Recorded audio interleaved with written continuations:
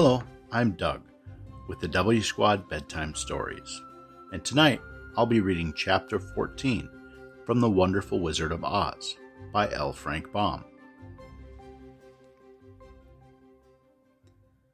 Chapter 14, The Winged Monkeys. You will remember there was no road, not even a pathway, between the castle of the Wicked Witch and the Emerald City.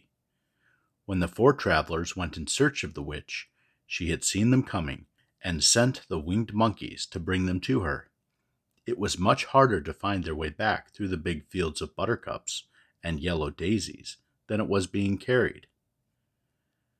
They knew, of course, they must go straight east toward the rising sun, and they started off in the right way. But at noon, when the sun was over their heads, they did not know which was east and which was west, and that was the reason they were lost in the great fields. They kept on walking, however, and at night the moon came out, and it shone brightly, so they lay down among the sweet-smelling yellow flowers and slept soundly until morning, all but the Scarecrow and the Tin Woodman. The next morning the sun was behind the cloud, but they started on, as if they were quite sure which way they were going. "If we walk far enough," said Dorothy, "I am sure we shall sometime come to some place." But day by day passed away, and they still saw nothing before them but the scarlet fields. The Scarecrow began to grumble a bit. "We have surely lost our way," he said, "and unless we find it again in time to reach the Emerald City, I shall never get my brains." "Nor I my heart," declared the Tin Woodman. "It seems to me I can scarcely wait till I get to Oz, and you must admit this is a very long journey." "You see," said the Cowardly Lion with a whimper, "I haven't the courage to keep tramping forever, without getting anywhere at all." Then Dorothy lost heart. She sat down on the grass and looked at her companions, and they sat down and looked at her, and Toto found that for the first time in his life he was too tired to chase a butterfly that flew past his head. So he put out his tongue and panted and looked at Dorothy as if to ask what they should do next. "Suppose we call the field mice," she suggested. "They could probably tell us the way to Emerald City." "To be sure they could," cried the Scarecrow. "Why didn't we think of that before?" Dorothy blew the little whistle she had always carried about her neck since the Queen of the Mice had given it to her. In a few minutes they heard the pattering of tiny feet, and many of the small gray mice came running up to her.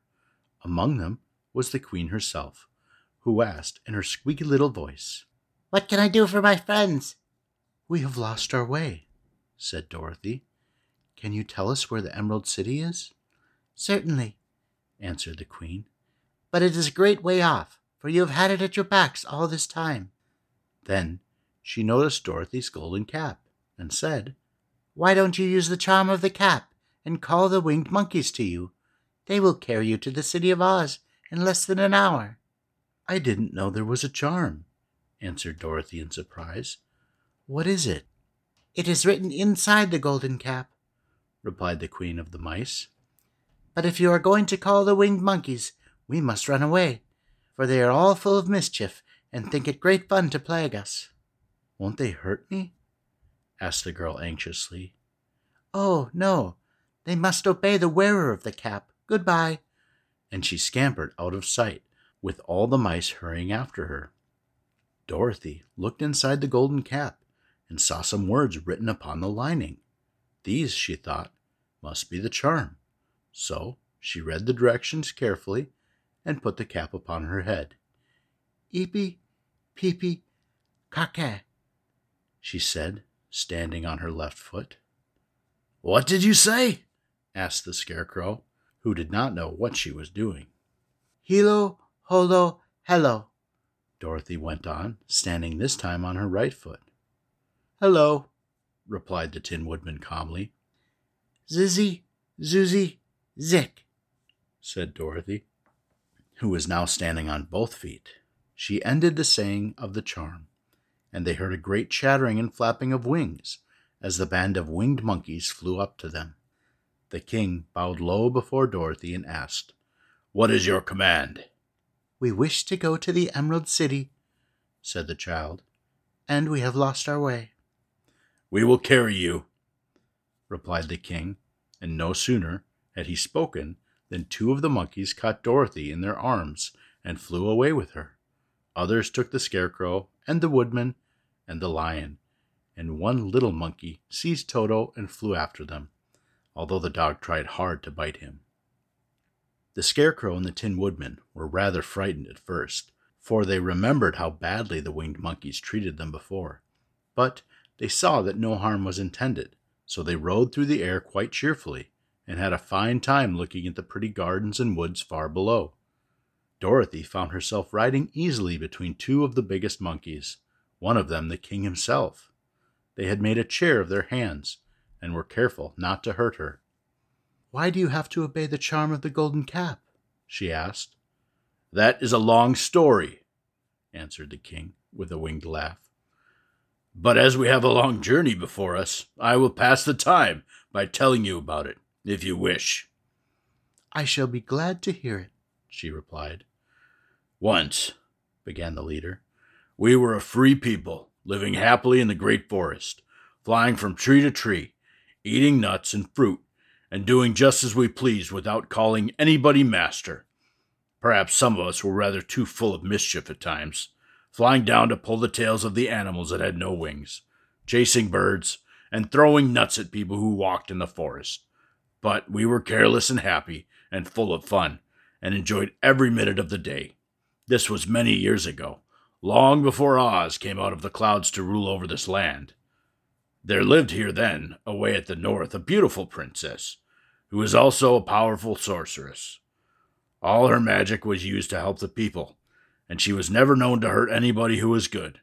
Her name was Gaylette, and she lived in a handsome palace built from the great blocks of ruby. Everyone loved her, but her greatest sorrow was that she could find no one to love in return, since all the men were much too stupid and ugly to mate with one so beautiful and wise. At last, however, she found a boy who was handsome and manly and wise beyond his years. Gaylette made up her mind that when he grew to be a man, she would make him her husband. So she took him to her ruby palace and used all of her magic powers to make him as strong and good and lovely as any woman could wish. When he grew to manhood, Quilala, as he was called, was said to be the best and wisest man in all the land, while his manly beauty was so great that Gaylette loved him dearly, and he hastened to make everything ready for the wedding. My grandfather was at that time the king of the winged monkeys, which lived in the forest near Gaylette's palace, and the old fellow loved a joke better than a good dinner. One day, just before the wedding, my grandfather was flying out with his band when he saw Quilala walking beside the river. He was dressed in a rich costume of pink silk and purple velvet, and my grandfather thought he would see what he could do. At his word, the band flew down and seized Quilala, carried him in their arms until they were over the middle of the river, and then dropped him into the water. "Swim out, my fine fellow," cried my grandfather, "and see if the water has spotted your clothes." Quilala was much too wise not to swim, and he was not in the least spoiled by all his good fortune. He laughed when he came to the top of the water and swam into the shore. But when Gaylette came running out to him, she found his silks and velvet all ruined by the river. The princess was angry, and she knew, of course, who did it. She had all the winged monkeys brought before her, and she said at first that their wings should be tied and they should be treated as they had treated Quilala, and dropped in the river. But my grandfather pleaded hard, for he knew the monkeys would drown in the river with their wings tied, and Quilala said a kind word for them also, so that Gaylette finally spared them, on condition that the winged monkeys should ever after do 3 times the bidding of the owner of the golden cap. This cap had been made for a wedding present to Quilala, and it is said to have cost the princess half her kingdom. Of course, my grandfather and all the other monkeys at once agreed to the condition, and that is how it happened that we are 3 times the slaves of the owner of the golden cap, whosoever he may be. "And what became of them?" asked Dorothy, who had greatly interested in the story. Quilala became the first owner of the golden cap," replied the monkey. "He was the first to lay his wishes upon us. As his bride could not bear the sight of us, he called us all to him in the forest after he had married her, and ordered us always to keep where she could never again set eyes on winged monkeys, which we were glad to do, for we were all afraid of her. This was all we ever had to do until the golden cap fell into the hands of the Wicked Witch of the West, who made us enslave the Winkies, and afterward drive Oz himself out of the land of the West. Now the golden cap is yours, and 3 times you have the right to lay your wishes upon us." As the Monkey King finished his story, Dorothy looked down and saw the green, shining walls of the Emerald City before them. She wondered at the rapid flight of the monkeys, but was glad the journey was over. The strange creatures set the travelers down carefully before the gate of the city. The king bowed low to Dorothy and then flew swiftly away, followed by all his band. "That was a good ride," said the little girl. "Yes, and a quick way out of troubles," replied the lion. "How lucky it was you brought away that wonderful cap."